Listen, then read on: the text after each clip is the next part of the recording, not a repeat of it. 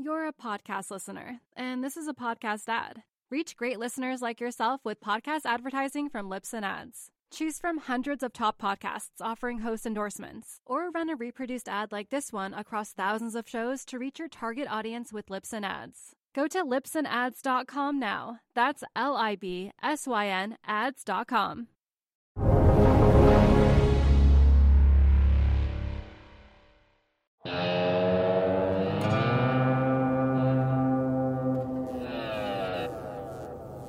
Welcome to Real Vision. It's Tuesday, January 26, 2021, just after market close in New York. This is the Real Vision Daily Briefing. I'm Ash Bennington, joined shortly by Hedge Fund Telemetry's Tom Thornton. But first, with the day's stories, Haley Drasnin. Hey Ash, markets were relatively flat on Tuesday. The S&P 500 pulled back from its record intraday high. It's an earnings-packed day. Larger companies with an impact on all indices supported the market today. And we have earnings reports from Microsoft, which we'll see after the close. GE, though, flashing a buy signal. Their shares jumped today after their industrial free cash flow came in better than expected for the fourth quarter. Verizon shares, however, fell as it added fewer wireless subscribers than expected. And tomorrow, big tech names like Apple, Facebook, and Tesla will all report earnings, but wild swings resumed Tuesday on these heavily shorted stocks. This was after yesterday's much talked about volatile session, and as of this recording, GameStop is up almost 40%, and AMC Entertainment, having opened up over 20%, is now close to flat on the day. Bed Bath & Beyond is also a heavily shorted stock too.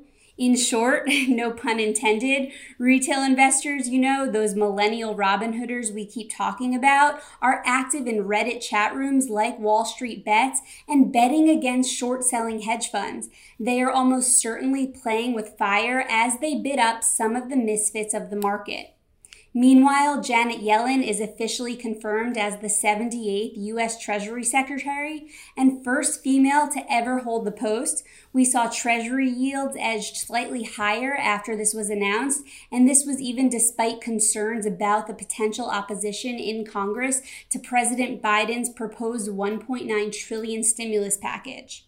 And I'll end on this. The IMF is more upbeat about the global economy as vaccines continue to be administered, but they're still worried that the risk of the new COVID variants could possibly affect the global economic recovery.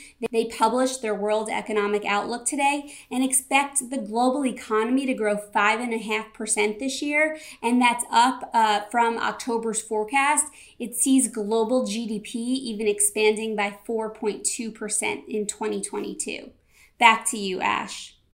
You're a podcast listener, and this is a podcast ad. Reach great listeners like yourself with podcast advertising from Libsyn Ads. Choose from hundreds of top podcasts offering host endorsements, or run a reproduced ad like this one across thousands of shows to reach your target audience with Libsyn Ads. Go to libsynads.com now. That's LIBSYN ads.com. Thanks, Haley. Welcome back, Tom. Hey, Ash, how are you? I'm doing well. We got you back on a pretty wild day in markets. So GameStop, Wall Street Bets, Reddit. What do you make of all this? What's going on? Somebody just sent me a chart someone made that it showed it, going straight up, and it said small cap, mid cap, large cap. And something, I've working in the hedge fund world, you had to be very conscientious of the short interest against you. And, these professionals, and I know a couple of them, really got taken out yesterday and maybe a couple today. So the Wall Street Bets people, kudos to you. You've done a great job jamming a stock higher that has no business going higher, no business being a $10 billion company. This company was almost bankrupt about a year ago. So it's just wild speculative action that, I wish I bought it at $4 like Michael Burry and just sat there and went on a vacation and didn't look at my screens and phone. But you can't do that. You can't look back. I think it's interesting. Some of the analysts, I think, are missing kind of the behavioral drivers for this. You've got a bunch of young guys in their 20s right now, stuck at home. They're saddled with student debt. They can't get out into the real world to get the job opportunities that they want because of this terrible pandemic. They can't even go out with their buddies on a weekend and sit at a bar and drink beer and blow off steam. So what do? They're sitting here. They're watching this happen. There's 151 or 152% short interest in this trade versus the float. So it's massively overshorted. They see this opportunity, and they've got a couple of the big guys at hedge funds by the lapels, and they are just shaking them. And they are having a blast doing it. And look, if I were 25 years old, I'd probably be right there with them. Yeah, I mean, Gabe Plotkin at Melvin Capital is one of the smartest hedge fund guys out there, has one of the best records out there. He was up 50% last year, and he just got taken out and was bailed out by Steve Cohen, or Uncle Steve, as Mets fans call him, and Ken Griffin. So it's, it can happen to anybody. And, this whole dynamic of all the Wall Street bets and, Barstool Sports, Dave, this all started in the spring. So these traders have made a lot of money. They're emboldened, which is really maybe one of the worst things that you could have when you're trading stocks. You don't want to be overconfident. You don't want to be like, it's just money, I can hold on. It can all end immediately. And let's remember, it's pretty easy to sign up for a brokerage account these days. And you don't have to talk to anybody. You go on your phone, you put $5,000 in Robinhood. They'll give you margin on that within a few clicks, and then you can go start trading options. In the old days, I think a few years back, you needed to have compliance approval. You had to have the know your customer approval. Now it's just like, woo, let's go. It's a video game. And one thing I will say, and I noticed it today, I do short stocks, and I do recommend shorting stocks. Most of my stocks that I'm short, and it's been pretty tough, they've been working over the last few days. And I feel like the shiny object of GME has taken away from Carvana or Lululemon. What are some of the other ones? I was short Beyond Meat, and I covered that like last couple of weeks ago at like 125, and I thought I really wanted to get it under 120, but I'm pretty happy. It went up to 220 today, and then it faded. But I feel like everybody is focused on GME and a few others there, and in Wall Street Bets, they're saying, please stay focused on this one stock. And they did a great job today. I mean, they took it from a level I didn't think that they would, get this thing moving. And you had one of the Winklevoss brothers said, should he buy it? And, others that were saying they were going to buy it. And Chamath came for a couple hundred on the options. Yeah. I mean, I think he bought 50 contracts, and great. He crushed it. Okay. That's fantastic. But it's just like the problem I see is it's emboldened people, even people like him, that think that anything they do, will go up, and people have confidence in those players. So it's just something that's gonna, it's probably gonna end bad, but we'll see when that happens, and it could happen rather quick, in my opinion. Yeah, well, that's exactly right. You have these young guys who are out there, and they're getting interested in capital markets, which is a great thing. They're getting interested in trading. But the risk is, as you said earlier, not everybody has an Uncle Steve to bail them out.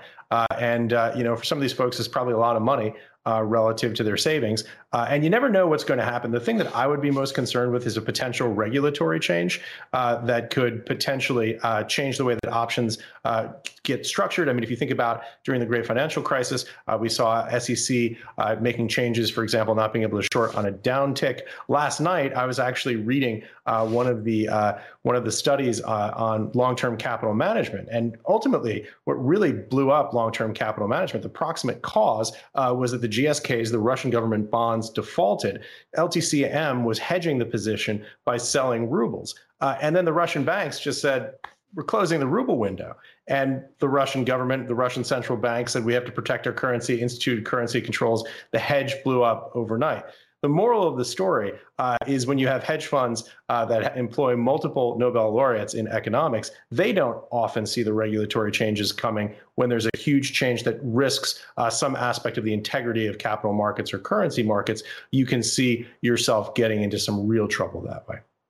Oh, absolutely. And some of the controls that I could see happening. I mean, look, we have a new SEC chairman, Gensler, and I think he's going to be an improvement from the last SEC chairman, who I don't even know if he went to work, considering all the Tesla stuff. But they could raise margin requirements on some of these speculative stocks. The brokerages, I think, were starting to do that with GME yesterday as well, and then they could make it harder for option trades to take place. I mean, just everybody knows the call option volume right now has never been higher. And it's the risk is, and this is kind of how the structure works very simply. When you buy a call and it's out of the money, the dealer will have to buy a proportion of those shares.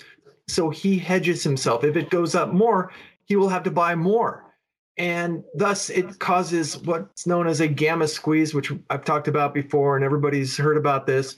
And that's what's been happening here. And if, let's say, the stock starts to drop, that same dealer who has hedged himself and the firm with long stock will have to start selling. And that's a dynamic that is something I think we'll probably see, and we've seen before a few pullbacks that we've had that really just get out of control. I think it was February of 18 after that big ramp. Then we had last year that was really obvious because we did have huge call buying, dwarfs. It doesn't dwarf. I mean, what we have now dwarfs what we had in last February. And there was a huge, gamma sell-off, and it was, very painful. We did have a catalyst then, and I don't know what the catalyst is going to be. It could be, look, tomorrow the Fed's meeting. Jerome Powell says something about, or if he gets a question about, GameStop, which that's on my bingo card. I win if I get that one. But he could start to change some language as far as tapering or seeing the risks that are happening right now, because what we have right now is a bubble. This is a bubble. I don't know when it's going to pop. I think it could pop at any moment. And some of the technicals that I'm looking at, as you know, I look at market sentiment. Every poll is off the charts bullish. You go from the daily sentiment index, which I track. That's been in the extreme zone for a while. The investors' intelligence has been really high. The Citibank panic euphoria has never been higher. It's like infinitely higher than it was in 2000. And that's not an indicator that I typically look at because it doesn't normally get very overbought. But this is just off the charts. So, you got margin interest way up there. And so what else? I look at DeMark indicators, and we've highlighted, some of the DeMark indicators that we've seen in the past. This has been a very, very powerful move, and we saw some in the middle of August, and that's when we had that pullback for a month or two, and we've had some now. And what's different is not only do we have them on the daily, but we also have on the S&P, we have the daily and weekly triggering together. And when I see both of those in sync, it's not necessarily just a short-term pullback that I'm expecting. It could be a more intermediate-term pullback. Now, it's not going to happen tomorrow probably because Microsoft's up 5% after hours. I can see it over on my screen over here. And, they knocked it out, and that's great. We've got Apple tomorrow. We've got Tesla. I think we've got all the big names coming out, this week and next. So it could get through that, and people could celebrate good earnings. Sometimes they'll sell off on good earnings, and they're just running out of buyers, and that's exhaustion. So if if people haven't seen the Jeremy Grantham interview that he did on Bloomberg last week, I highly recommend it because he is a great market historian, and he was talking about something that it really struck me, thinking back to other bubbles, 2000, 2008, some others. The higher we go in this bubble, the worse the forward returns will be. And that's really a very true statement. And we could see stocks plateau or peak for maybe a year, maybe longer, despite all the good stuff reopening. But reopening also will probably get the Fed to have to change some language or taper or make some bigger changes. And we also have an inflation issue there. So there's a lot of stuff that could derail.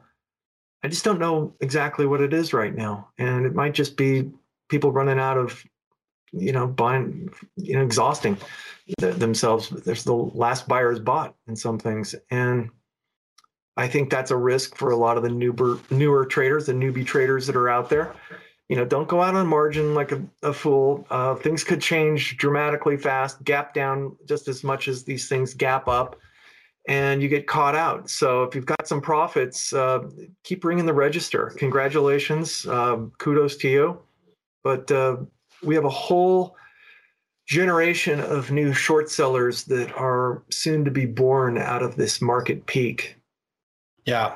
So much to talk about, so much to unpack there, Tom. I was just looking out of the corner of my eye here on Microsoft, up 17% revenue growth annualized. So this is versus same quarter 2020. Shows the tech business booming. A lot of this is attributable to growth in their cloud business. It's a beat on earnings. It's a beat on revenue. Really strong numbers, obviously, out of Microsoft. But I guess, listening to the points that you made, when you see this euphoria, you see the market sentiment, you see all of these things that skew wildly toward optimism. How do you bet against that as an unwind? I mean, I guess that it's almost like a Lindy curve effect. If things have stayed irrational for as long as they have, if this ramp has just continued going and sentiment is so strong, why would you bet against it now? And how do you understand? Because I know this is something that you think a lot about, Tom. How do you understand when that inflection point is likely to come based on the technical signals you see coming from the market? Right. Well, first of all, I use DeMark indicators, which work pretty well for spotting exhaustion signals. And we have some, the S&P daily has one today. And how we look at that is the rule of thumb is you should see a price reaction within the next 10 to 12 days. If we don't have that, then the trend is exceptionally strong and it will continue and the signal fails. And sometimes when the signal fails, it tells a really strong, tells another story of just truly how strong this market is. When I see market sentiment at these levels, and I've done this, for a few years now, and I kind of understand that we're getting to a peak level. So my view is, and I've been saying this pretty adamantly on my notes, to take down some risk and put it in cash. There's nothing wrong if you've already had some good gains this year. Put some in cash. You see the signals that are happening right now. You see the market sentiment. You see what's going on with the speculation in the market. That's not what a good place where you want to say, I'm going to take dad's money and put it all into BlackBerry, and it's either going to be, food stamps or a giant yacht. And, that was a Wall Street Bets thing that I was sent the other day. And I thought, oh my God, these people they're gambling right now, and markets are not really for gambling. It can work for some periods of time, but, take down some risk.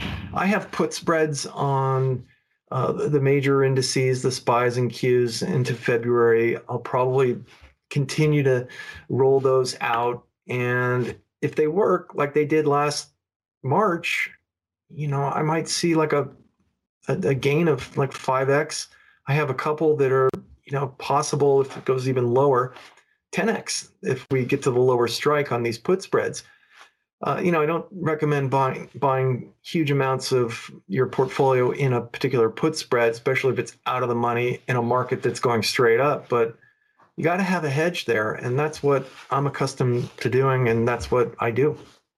You're a podcast listener, and this is a podcast ad. Reach great listeners like yourself with podcast advertising from Libsyn Ads. Choose from hundreds of top podcasts offering host endorsements, or run a reproduced ad like this one across thousands of shows to reach your target audience with Libsyn Ads. Go to libsynads.com now. That's LIBSYN ads.com. Tom, tell us a little bit about what your positioning was in March and how that trade worked out for you. Well, it didn't start off great because I really started to get very bearish late December, and in January, I was really concerned because I was seeing, daily exhaustion signals on the DeMark stuff, and we had a short term, right after the mid-January when the market seemed to have a bit of an understanding that there's a virus and it could hit the supply chains in China, and I don't think people quite got that it was coming here as what truly happened. Right. But we did have a pullback down, and then we saw a big negative divergence happen with some of the indices versus momentum indicators that we were looking at into February. And then around February 24th, I believe, is when things really got hairy and people started to realize things were falling apart. I was set up real short. I had put spreads that I bought in January. I covered some in February, and then I reloaded in late February for April put spreads, and those worked out great. We got long late March because just like we have now, tons of upside exhaustions. Now we had them on the downside. Bullish sentiment on the daily sentiment index was at 4% bulls. Anytime a sentiment reading on the daily sentiment index will get under 5 or above 95, I will immediately take a counter position on that, because that is just absolutely is extreme as it gets. And so, it worked out. I honestly, and I did not expect the market to be near 4,000. And I made some nice gains on things, but I'm buying Zillow Group at 25 and I'm selling it at 40, and I'm high-fiving myself. And now here it is at 139. I just want to say, darn, it's family channel, right? But I think that's said worse. I don't look back on things. I say, okay, where am I today? And I made a call based on the information that I had at the exact time. And if I looked back and said, well, I wish I didn't do that, I wouldn't be doing this for as long as I have. Yeah. It's so interesting. You talk about that trade, the put spreads in March of last year. You and I were having these conversations back then on this show. And your point is absolutely spot on. There was this disbelief that the virus that was ravaging China could come here. And, you look back in retrospect and you look back at that and you think, gosh, how could we have been so naive? It's a virus. It's not like it checks in with customs. It seems so obvious in retrospect that this could have been a substantial risk, and yet the positioning was offsides, and it allowed you to take that opportunity to put on that trade. And I'll be honest, I could have been a lot. I could have been a lot more short on that downturn. And I really opted to use more options because I didn't, who knew what was going to happen with a pandemic? And, if you ask people certain times of the year, what do you think is going to happen? And I really don't think people would have said, well, in February, oh, well, this is going to be a disaster and the country's going to be locked up and there's going to be 400,000 deaths in America. I think people would say, I don't think that's going to happen. Yeah. And then in March, I remember I was doing a webinar with, I was with Grant Williams, and I did a webinar with my site. And I was telling him, I'm like, I'm getting long. I'm getting absolutely long here. And I had Teddy Valet, and they were all kind of looking at me like, okay, that's Tom being Tom, the contrarian. But it worked out. But I will say I missed the bulk of this move. I have had energy financials that we had great trades this year out of those, and I still want to buy those on dips. I keep getting emails from my people every day, like, is it ready to buy? And I'm like, look, it's only down a few days. Let's wait for a real pullback here. And I think we'll get it. I think this is a market that's starting to unwind a little bit. And I just wanted to mention something that I look at Elliott Wave analysis. And usually when you talk about Elliott Wave analysis, people's eyes glaze over. They drink water like you're right now, and they just go, oh my God, this is just a joke. But the personalities in the waves, I think, are really important. So let me just read the wave 5, which is what wave we're in right now. And that's the final of 5 waves up. So wave 5, this is from Wikipedia, which I think is spot on, and it works really well. But wave 5 is the final leg in the direction of the dominant trend. Okay, that could be. The news is almost universally positive, and everyone is bullish. I put, 2 check marks there. Unfortunately, this is when many average investors finally buy in right before the top. It seems like everybody's buying in right now, and they're buying one stock, and look at GameStop is 184.88. It's up 25% after hours. They're buying in even after the market. So volume is often lower than wave 3. And I think it's just because, hey, why sell? This market's going up. There's no reason to sell. And the only reason people sell and how they get motivated to sell is when they start to see performance decline. And we're far from that right now. We're not seeing it in enough. And I think you're going to have to see maybe a 5% pullback for people to get a little bit nervous. And we're seeing divergences. And today on my note, I did the S&P 500 with the 10-day moving average, or excuse me, the percent above the 10-day moving average, and the percent above the 50-day moving average, and the percent above the 200-day moving average. Now, the percent above the 200-day moving average is at 90%. That's super high. That's a very slow moving type of indicator. And the S&P is 20% higher than the 200-day moving average, but 15% higher than the 20-day or the 200-day moving average. That's fine. Keep that.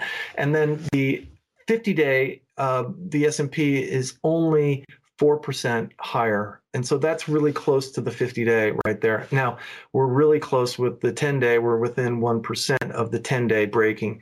And the 50-day and the 10-day have started to curl over a little bit. So that's a divergence we're watching here. One thing I just want to say on the last thing in wave 5 is at the end of a major bull market, the bears get ridiculed.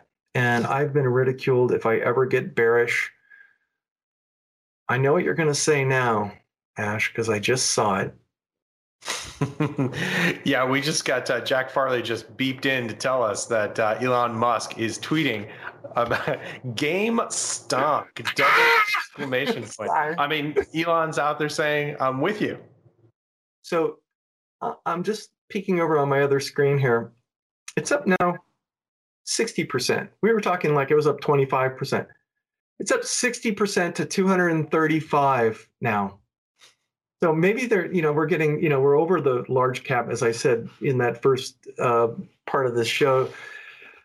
243. I mean, it's just lunacy out here. Okay. Congratulations, Wall Street Bets. You've got Elon Musk now doing it for you. So this is just pure lunacy. There's another short seller or several that have just been crushed and won't have a very nice evening. I'm not short GameStop. I would never short a stock that had, well, actually, I've shorted Tesla, so I got to take this one out. But I'm not short GameStop. Okay, one last thing. Prime brokers. Now, prime brokers are the Goldman Sachs, Morgan Stanley's, JP Morgan's, the big brokerage firms. Their prime brokerage business is where they are the custodian for the large funds, and they can be, long only funds, they can be mutual funds, they can be hedge funds, and most of the time we talk about it are hedge funds, and they have all sorts of different hedge funds, from long short to macro to event driven to quant, whatever. But yesterday, and this is rather significant, and I think it goes to show here.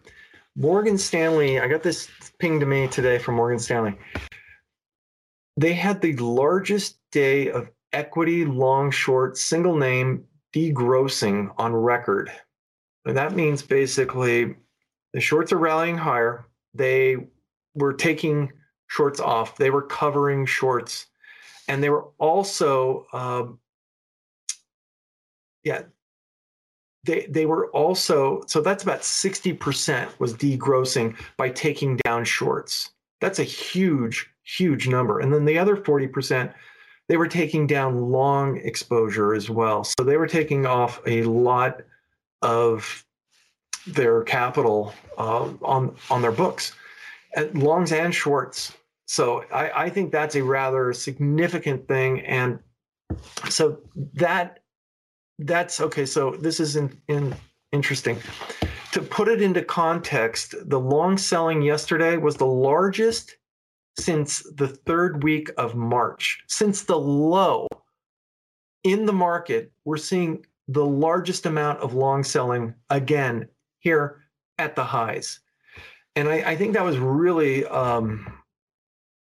rather telling of what's going on. And the short covering, this is the last thing on the prime brokerage thing, on Monday was the largest amount they've seen in the past decade.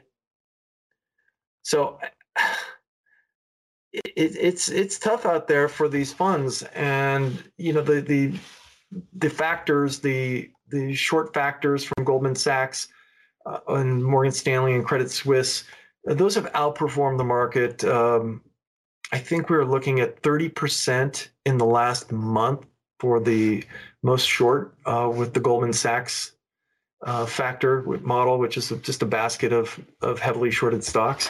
Now, the good news is all my stocks that I'm short, the shiny object, GME, they're buying those, and they're not buying, Lulu and Roku and Peloton. Wayfair went down, Carvana. Let's see what else. PayPal, Square, Lam Research. So that's good. We have a new shiny object.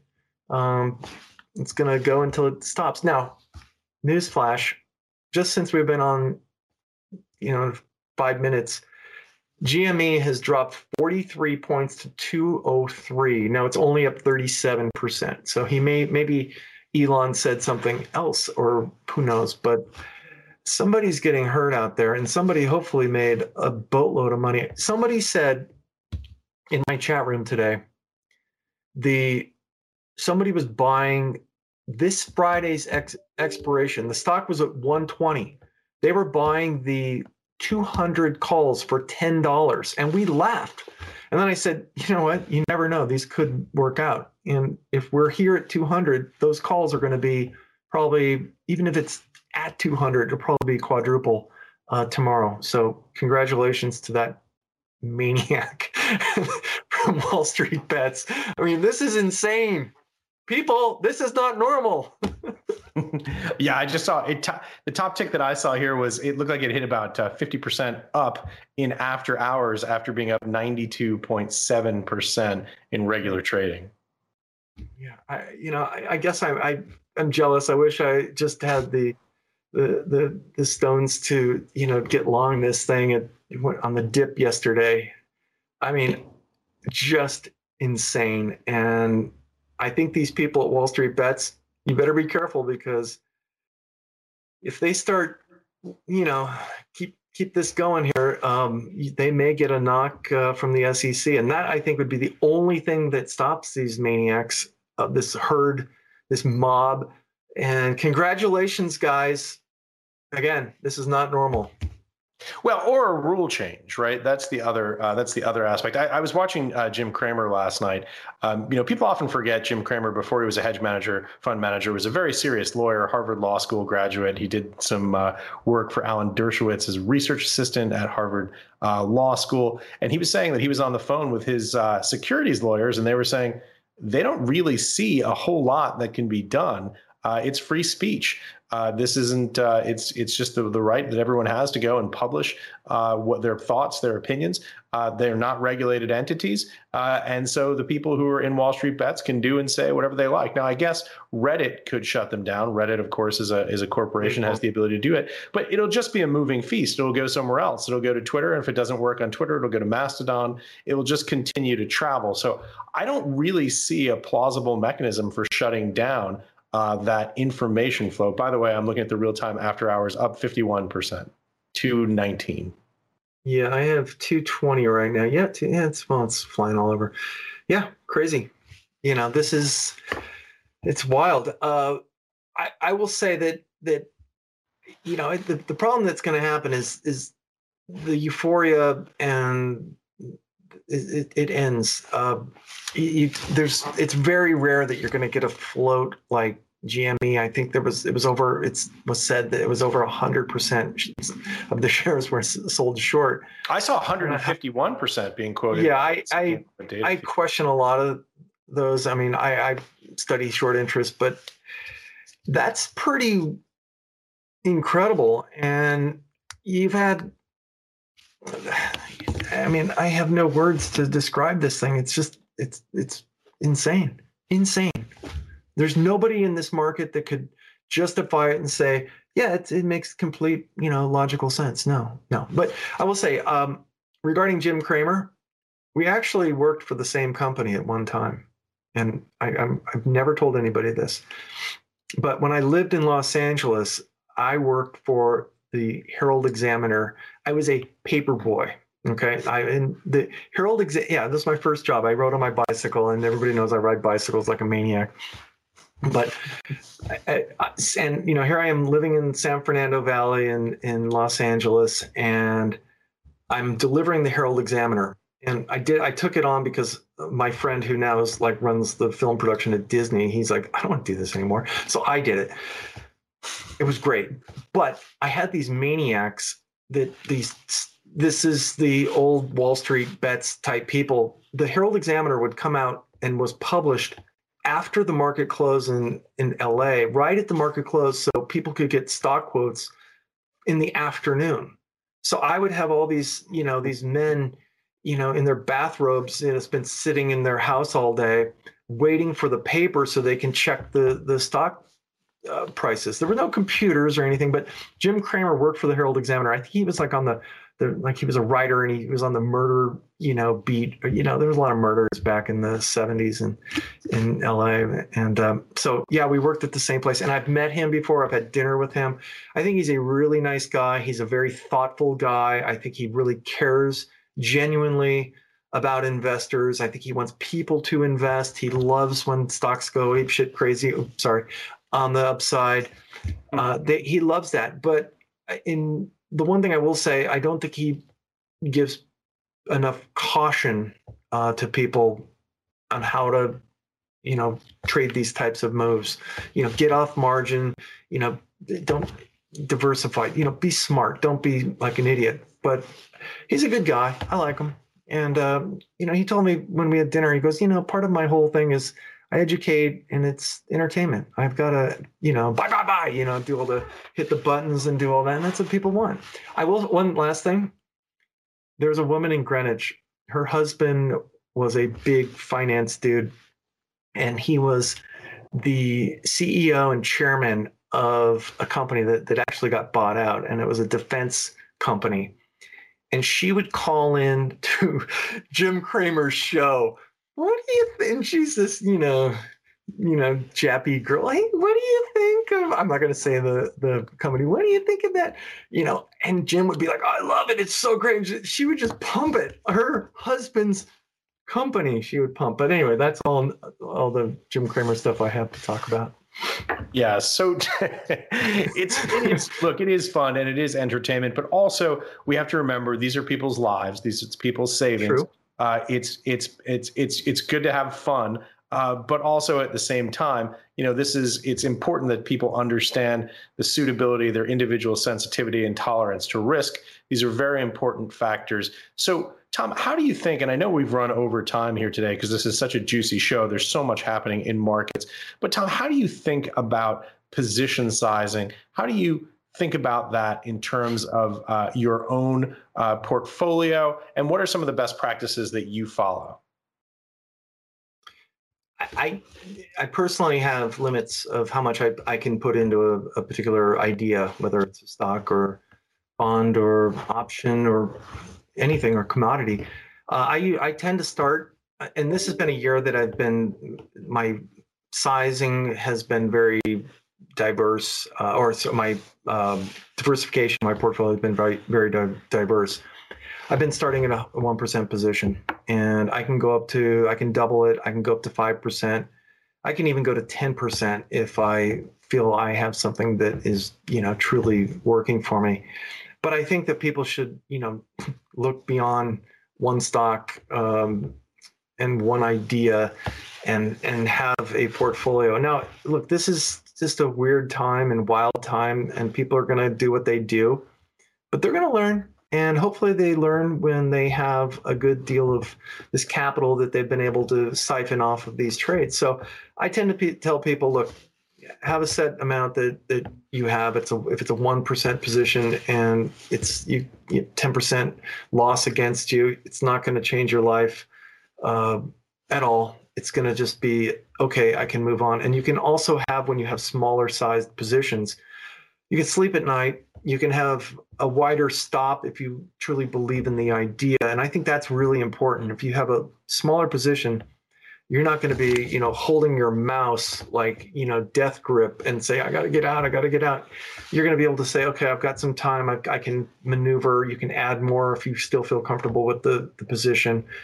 And I think that's really important. And that's something you learn over time. And that's something I've learned. It works for my risk tolerance. And other people have different ideas, but it works for me and tends to keep me in the game.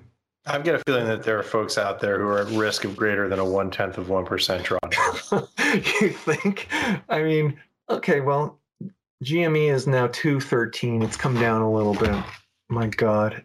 It's just wild and crazy times. And again, people, this is not normal. Enjoy it while you have it. There's a huge amount of future short sellers that are going to start to come online when they start to see stocks going down. And wait till the Wall Street bets people say, let's sell short. And then you're going to see some real carnage in the market when they say take profits, sell short. I mean, it could get out of control. And then you'll probably have the regulators, hit them, because they're not going to complain when things are going up. And poor Gabe Plotkin at Melvin Capital, loses 30%. They're not going to cry for the guy. So it's going to be when the average investor gets beat up. Nobody cries for hedge fund managers. Never. I mean, nobody. I've never had anybody cry for me. Never. I've cried. I can't think of any place better than that to end it. I have cried. Actually, I'm going to amend that. One quick point. As we come out of this, what do you think it's important for people to look for? What are some of the early warning signs that they should be looking for to see flashing looking forward? Well, when markets get like this and people that have no business making, gobs of money like this, that's a sign right there. I think what you can look for is just wait till you start to see the market break the 10-day moving average, and the 10-day moving average start to slope down. That's a very basic little thing, but that's something I'd watch if somebody wants to watch that. That's going to be maybe the early warning signal I'll watch. And if we get a big sharp down move and then a continuation over the next couple of days, I think that it's going to really test the buy the dip people. And what's going to happen is we're going to get through these big mega cap earnings, and we're going to be in February and we're still locked down, and it's boring and it's cold here in the Northeast and it's snowing, and it's like, there's going to be no catalyst at all, and the market could just start to fade. So, be careful, everybody. I think it's a fun time in the market. You're new investors, enjoy it, take some profits. Final point, Tom. I know we were talking a little bit offline. We wanted to get this in. You often give us a long idea. You were long cannabis early. Tell us any picks to go long. Zynga. Okay. If we're talking GameStop, Zynga is the handheld GameStop, and there's 7 days to cover. There's 120 million shares short. So Wall Street bets, Zynga, it's $10. Go to it. A lot of information, a lot of years of experience. Tom Thornton, thanks so much for joining us again. All right, Ash. Nice to see you.